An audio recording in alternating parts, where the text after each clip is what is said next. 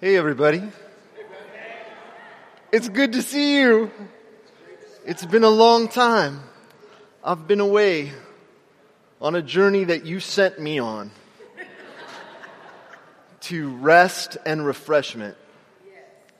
And I come back to you feeling so blessed and so cared for and so grateful for this congregation. I love you all. And I've missed you, and I'm glad to be back. Today we're in the book of Acts, in the very last chapter, Acts chapter 28, and we'll be reading verses 14 through the end of the book. And so if you have your Bibles, you can turn there. Acts 28. I'm going to begin in the middle of verse 14. This is God's word. And so we came to Rome. And the brothers and sisters there, when they heard about us, came as far as the Forum of Appius and 3 taverns to meet us. Now, Appius and 3 taverns sound like place from the Lord of the Rings. But they're not. They're just suburbs of Rome. On seeing the brothers and sisters, Paul thanked God and took courage. And when we came into Rome, Paul was allowed to stay by himself with the soldier who guarded him. After 3 days, he called together the local leaders of the Jews, and when they had gathered, he said to them, "Brothers, though I had done nothing against our people or the customs of our fathers, yet I was delivered as a prisoner from Jerusalem into the hands of the Romans. When they had examined me, they wished to set me at liberty, because there was no reason for the death penalty in my case. But because the Jews objected, I was compelled to appeal to Caesar, though I had no charge to bring against my nation. For this reason, therefore, I have asked to see you and speak with you, since it is because of the hope of Israel that I'm wearing this chain." And they said to him, "We have received no letters from Judea about you, and none of the brothers coming here have reported or spoken any evil about you, but we desire to hear from you what your views are. For with regard to this sect," speaking of Christians, "we know that everywhere it is spoken against." When they had appointed a day for him, they came to him at his lodging in greater numbers. And from morning till evening, so it was a long sermon, he expounded to them, testifying to the kingdom of God and trying to convince them about Jesus, both from the law of Moses and from the prophets. And some were convinced by what he said, but others disbelieved. And disagreeing among themselves, they departed. After Paul had made one statement, the Holy Spirit was right in saying to your fathers through Isaiah the prophet, "Go to this people and say, you will indeed hear but never understand. You will indeed see but never perceive. For this people's heart has grown dull, and with their ears they can barely hear, and their eyes they have closed, lest they should see with their eyes and hear with their ears and understand with their hearts and turn, and I would heal them. Therefore, let it be known to you that this salvation of God has been sent to the Gentiles. They will listen." Paul lived there in Rome 2 whole years at his own expense and welcomed all who came to him, proclaiming the kingdom of God and teaching about the Lord Jesus Christ with all boldness and without hindrance. This is the word of the Lord. Thanks be to God. Let me pray. Gracious Heavenly Father, your heart is open to us today. I had a picture in my mind of us coming to your house and knocking on the door, each one of us, and wondering how we would be received. And I imagined you throwing open the door to your house, into your heart, and with arms wide open, giving each one of us a glad-hearted welcome and leading us by a hand to your table where you would feed us with mercy and forgiveness and joy and grace. You are our host, and each one of us is knocking on your door this morning. Throw the door open to us, Lord, that we could commune with you through looking at your word together. We pray this in the strong name of Jesus. Amen. Have you guys ever been into a television series that got canceled? If you have, yell it out. What is it? Firefly. There's nerds in the house. What else? Anything else? A show that got canceled? Nothing? You guys do better stuff than just watch TV. So you know you're watching the show. You get invested into the characters, and each of them has their own unique story arcs, and all the story writers, they foreshadow certain events, and they build things up, and the series finale is always this cliffhanger, and then the show gets canceled. And you never know what happens. There was a show about Nebraska that was recently like this. Did any of you watch Bless This Mess? Anybody? A little bit, yeah. 2 seasons into it, there was some good character development, and then after season 2, nothing. You have no idea what happened. You have to fill in all the gaps, and you're sent to watch Tiger King or whatever else people are watching these days. My favorite example of this is Arrested Development. So a Fox sitcom that gained this cult following while it was on the air. And 3 seasons in, they canceled the show, and what was intended to be a season finale got rebranded into a series finale, and the whole thing ended mid-plot without tying any of the threads properly together. But here's the rest of the story. Netflix picks up that series and begins to show it. And more people watch it after it was canceled than it was on originally. And it becomes so popular, in fact, that Netflix is able to financially incentivize the original cast to come back together to make 2 more seasons where they can tie all the threads together. But the thing is, those seasons stunk. And it all kind of flopped. And it turned out that the abrupt ending was the proper one. The end of Acts is like that. It's like Arrested Development. You will never hear that sentence again. You're involved in the story, and it's like the thing just gets canceled. Luke's narrative has been building and building and building up to this epic moment where Paul gets to preach the gospel in Rome in front of Caesar so that the gospel can go to the ends of the earth. He's been on this mission to the Gentiles, and he's been in the midst of this long-standing legal battle, being sent back and forth from Roman courts to Jewish courts. He gets shipwrecked. That's exciting. He gets bit by a snake. And then he finally gets to Rome, and it's like the thing gets canceled. What happened to Caesar? Was Paul ever vindicated? What about the gospel going to the ends of the earth? Yeah, he gets there, but what actually gets reported is pretty lackluster. Yeah, he's in Rome, but he's far from free. He's actually staying in a dingy Airbnb with his parole officer, throwing dinner parties for folks who mostly leave them unimpressed by the gospel that he preaches. He preaches a sermon to the Jewish leaders. He preaches the same sermon that's gone so well on his earlier revival tour.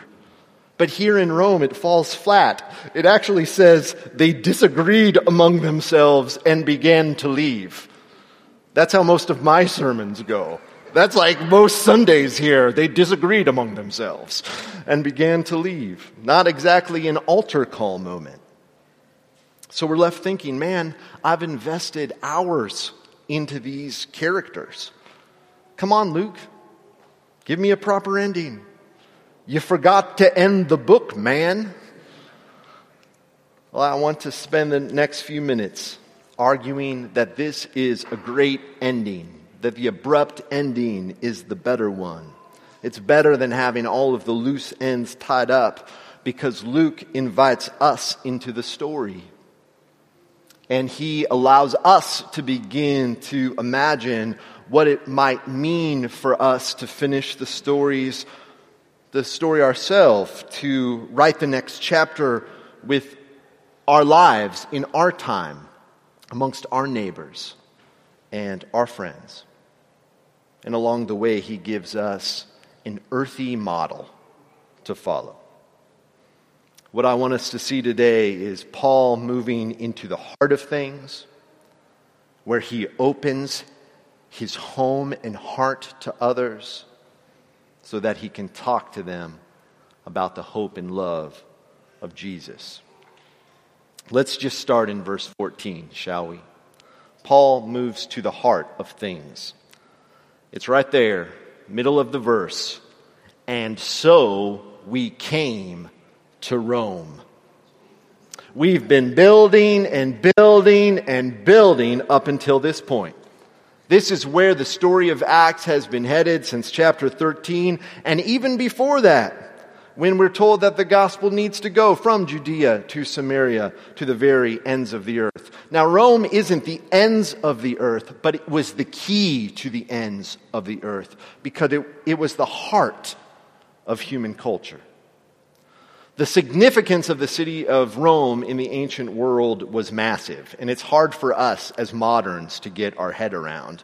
Rome had a population in those days of 1 million people. Never in the history of the world had there been a city with 1 million people in it before. Even the great cities of the ancient world didn't compare. Babylon, one of the greatest cities, had 200,000 people by comparison.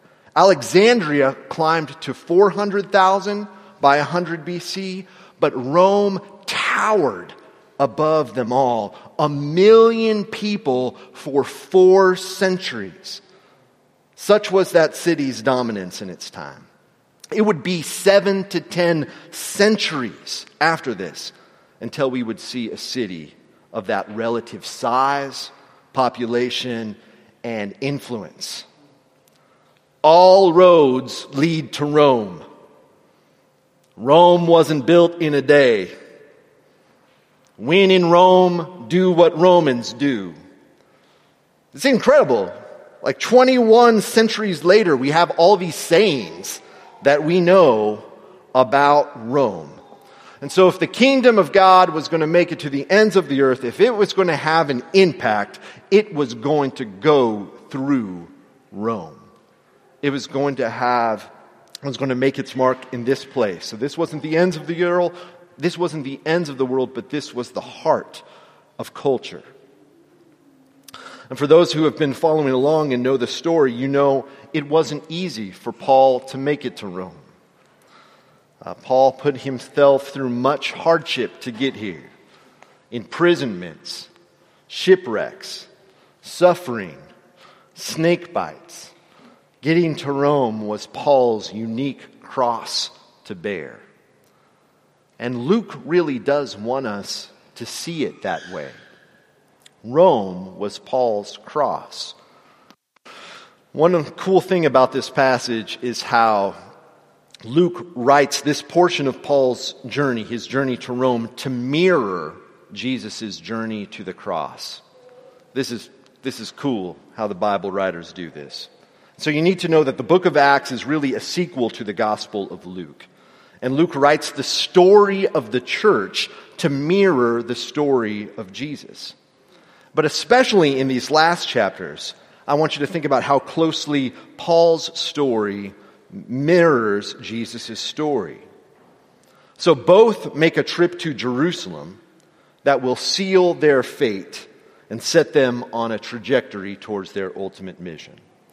Jesus arrives in Jerusalem to great fanfare, but soon has a series of interactions with Jewish leaders, interactions that ultimately get him sent to the cross. Paul earlier arrives in Jerusalem to great fanfare, but soon has a series of interactions with those same Jewish leaders, interactions that would lead him to his arrest and would ultimately get him sent to Rome. Jesus, after his arrest, bounces around from Roman courts to Jewish courts, between Caesar's law and Roman's law. He's battered around between all the political powers, and he's put on trial, and he's questioned by the high priest Caiaphas and the Roman governor Pilate and the puppet king Herod Antipas. The Apostle Paul, on the other hand, becomes an enemy of the exact same people who came after Jesus.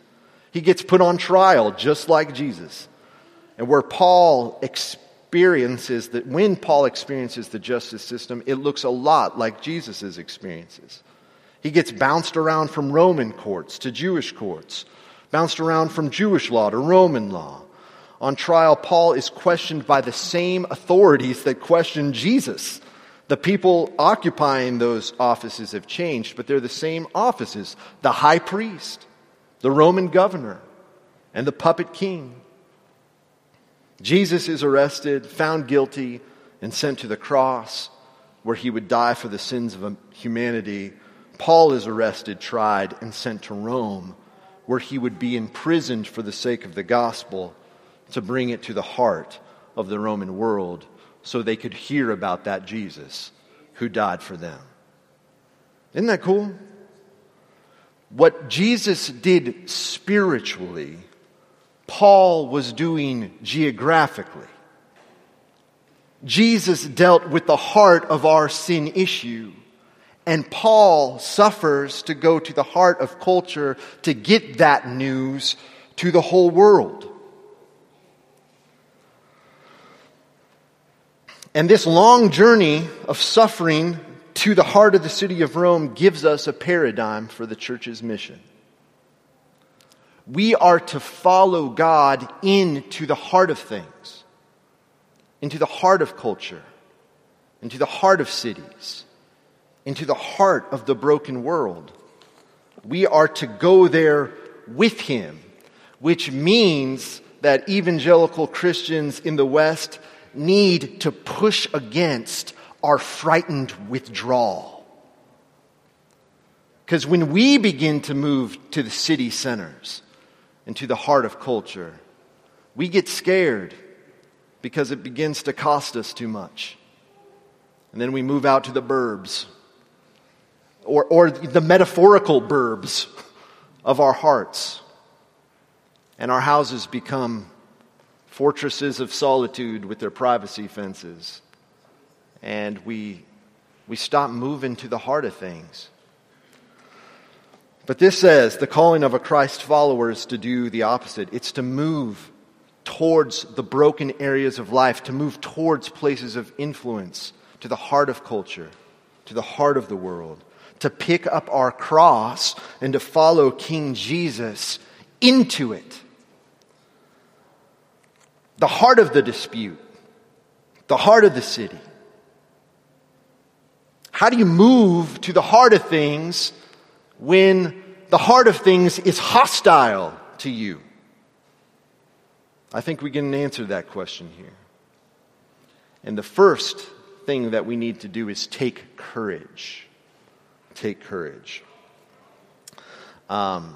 We come to Rome in the passage, and it's surprising because there's believers already there. Did you see that? And the brothers there, brothers and sisters, when they heard about us, came as far as the Forum of Appius and 3 taverns to meet us. And we might say, wait a minute, I thought the gospel was getting to Rome, and now the Roman Christians are going out to meet Paul. How did the gospel beat us? Well, if we're paying attention to the story in Acts chapter 2, there were actually visitors from Rome in Jerusalem on the day of Pentecost. And so those guys must have been back home. And they must have told people about Jesus. And we also know that Paul wrote a letter to the church at Rome before he got there saying, I want to come to Rome before I go to Spain. So it's no surprise that the gospel had gotten to Rome. Rome wasn't the end game. We're looking beyond Rome. So the fact that there are believers there is unsurprising. What is surprising to me is that the believers in Rome are the ones encouraging Paul, not Paul encouraging them. Look at this in verse 15. On seeing them, Paul thanked God and took, what's the word? Courage. I love that. And as a point of personal privilege, I just think the picture is very beautiful to me and poignant that a man was sent to encourage a congregation, but instead of him going to encourage them, they come out and meet him and put courage into him so that he can be about his task. And that's just what I felt the whole last 3 months. Like you guys coming out from 3 taverns or wherever you're living and giving me space and retreat and rest. I took courage. And we all take courage from Christian community. And so don't be afraid to speak the word of God back to the people who have spoken it to you. They often need it. Paul took courage, and courage is what we need. And then what did he do? He took courage and he went to Rome and he opened up his home. It's not enough for us just to relocate to the heart of things. You have to go there and be hospitable and open up your home. Look at this. He said, and when we came to Rome, Paul was allowed to stay by himself with the soldier who guarded him. So that's a little thing we like to call house arrest. The next section goes on to detail how Paul had this one lengthy conversation with some individuals, and then you go down to verse 30 and you see that this one conversation was just one of many. What we get there is a paradigm for how Paul did ministry. It was one conversation among many that happened over 2 years. And so in verse 30 it says, he lived there 2 whole years at his own expense and welcomed all who came to him. So the first thing that we see Paul doing when he gets to Rome is he throws a dinner party. He opens up his home. He shows hospitality. The last verse of our text, it reads, he proclaimed the kingdom of God, teaching about the Lord Jesus Christ with all boldness and without hindrance. Another way to translate that without hindrance is to say, and Paul's door was always open. So translators aren't sure whether they're talking about the gospel there or the door to Paul's house. And his door was always open. He makes hospitality his calling card. And here too, he's just mirroring King Jesus and his ministry. Jesus lived in a culture where a lot of people were hostile to him and to the gospel. And so the question we can ask Jesus is, how did he walk so many people into the kingdom of God? And the answer that we get from Jesus is one meal at a time. You pay attention to the 4 Gospels and all the stories about Jesus, and you look for common patterns of how he ministered to others, and you really see that there's 3 things that he did. He ministered in word, he preached. He ministered in deed, he healed and helped people, and he ministered through hospitality. When he had a big group of people who knew about him, he would talk to them. He would use his words, but especially when there was someone hostile or someone on the margins, he would open up his home to him. And actually, he didn't have a home, so he would invite himself over to their place for dinner and break bread and drink wine and offer wisdom and draw the conversation deeper and to attend to people's hearts and to say to some of them, follow me. You're invited. You're wanted. It's the Christian practice of hospitality. And it's supposed to be our plan A for mission. And so you get all these texts in the New Testament that say things like Romans 12, practice hospitality. 1 Peter 4, offer hospitality without grumbling. Hebrews 13:22, do not forget to show hospitality to strangers, for by doing so, some people have shown hospitality to angels without knowing it. That's a wacky little verse. We can talk about that later. But it says hospitality, showing hospitality to strangers. And that's what hospitality means in the Greek. It's philoxenia, a compound word. Philo, love. Xenos means stranger. It's stranger love. It's the opposite of xenophobia. It's not the fear of the stranger, but the welcome of the stranger. Welcome of all strange guests into your house. And, in 1 Timothy 3 and Titus 1, hospitality is a requirement for elders in the church. Outside of character, there's two practical skills you need. One is you need to be able to teach, and the other is you need to show hospitality. I don't know about you, but I've heard pastors being removed for all kinds of things. Heresy, adultery, monkey business with money, but never for not being hospitable. This is a drumbeat in the New Testament as we're sent out for mission because it's a big part of the heartbeat of God. And so we shouldn't be surprised to find here at the culminating point of Acts, this last picture that we're left with is a man with his door always open to others. Henri Nouwen defines hospitality as the creation of a free space where the stranger can enter and become a friend instead of an enemy. And that's what we see Paul attempting to do here. Because who were his first guests? The Jewish leaders. How had his interaction with the Jewish leaders gone up until this point? Been fairly positive? Reciprocal, mutual love and fellowship? This is a community of people who had caused him a lot of heartache and pain in this book. People who disagreed with him strongly, and yet people he loved. And these were the first people that he brings into his home. And then look at the humility of it. Because he doesn't invite them into his palatial palace. He invites them to hang out in his jail cell. Pretty humbling, don't you think? I mean, when people come over to my house, I'm always trying to clean up, like take the stuffed animals and stick them under the couch or whatever you have to do and make the place look better.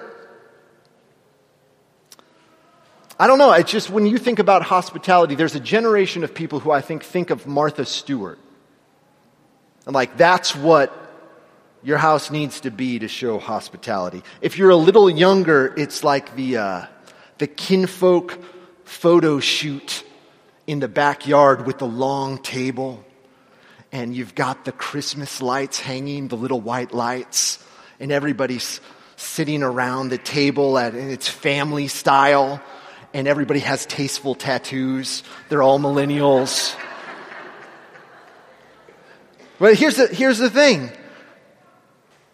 That version of hospitality writes off a lot of people. What if you don't have tattoos?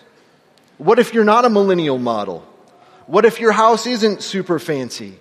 That is not what the New Testament had in mind. Jesus had none of those things. Paul had none of those things. Paul is right there, and he invites these strange people into the humility of his life.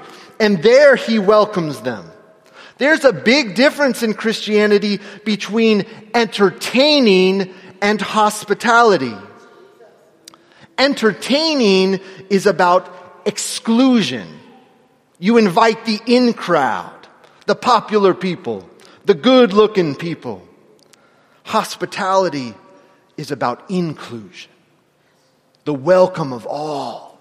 The welcome of the stranger, the enemy, the marginalized, the oppressed. Entertainment is about performance. Showing off your pad. Showing off your muscles.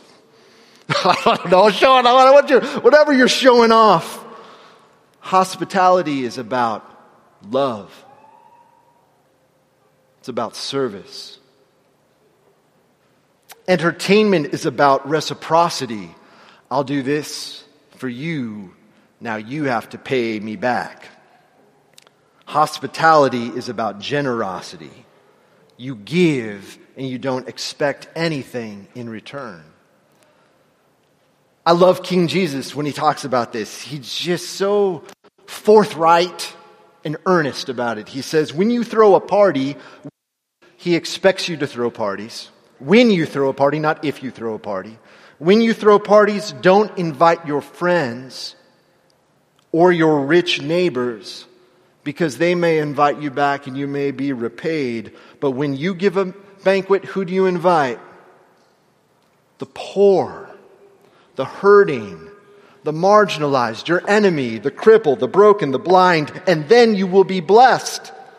Although they cannot repay you, you will be repaid at the resurrection of the righteous. Just the words of King Jesus, whom we follow.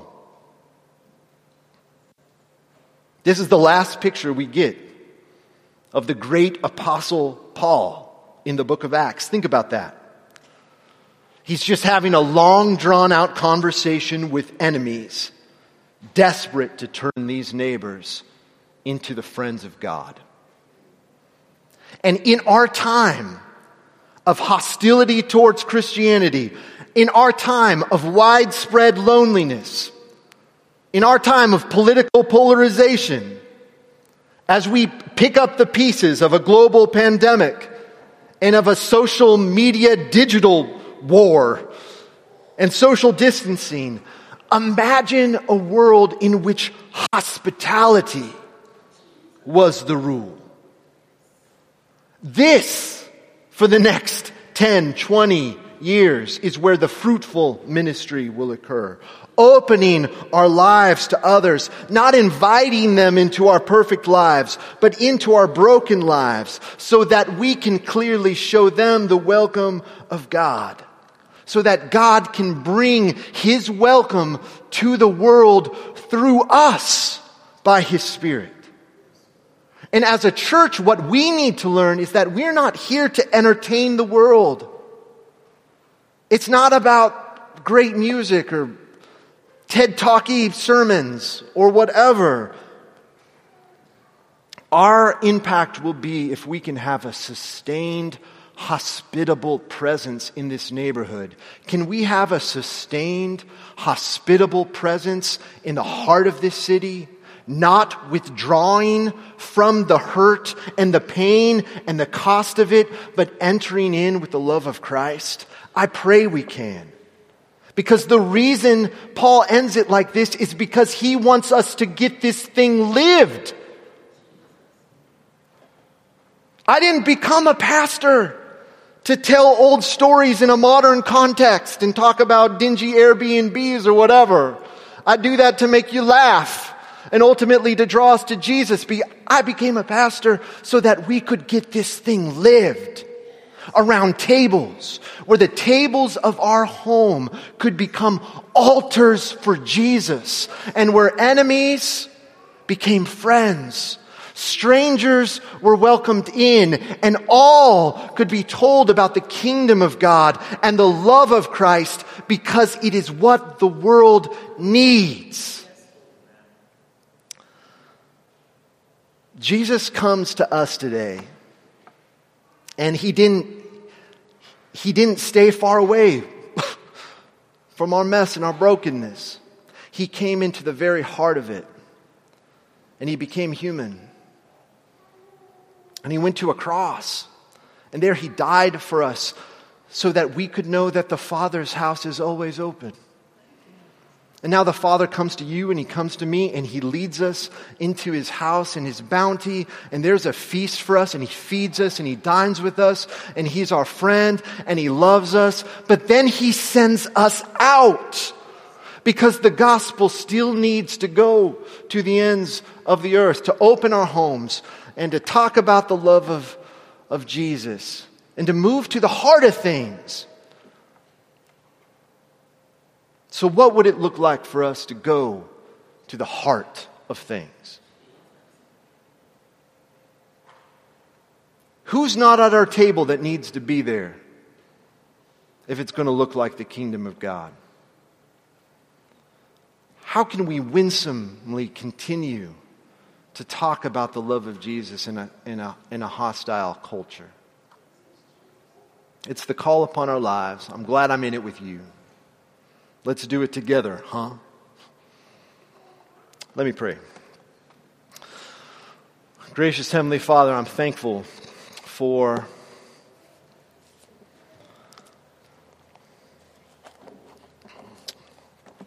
your loving kindness to us, and how when you send us out to declare who you are, you don't let us do it in a way that's not commensurate with your own heart. That we are supposed to look like you. Our welcome is supposed to look like your welcome to the world. And I pray, Lord, that we can be a church that increasingly is able to sit in the heart of this city and to grow in our love for it. To be hospitable to our neighbors who need Jesus and to one another. We are very different people in this room. Conservatives, liberals, maskers, I'm not going to masker, whatever. We're strangers to one another in many ways. And we need each other's hospitable presence and to declare again to one another the love of Jesus. So thank you that you're hospitable to us, Lord. Thank you at great cost to yourself that you earned us the welcome of God on the cross. And now help us to imagine what it would look like to continue this story using Paul's earthy methods in getting the gospel out there. We pray this all in the strong name of Jesus. Amen.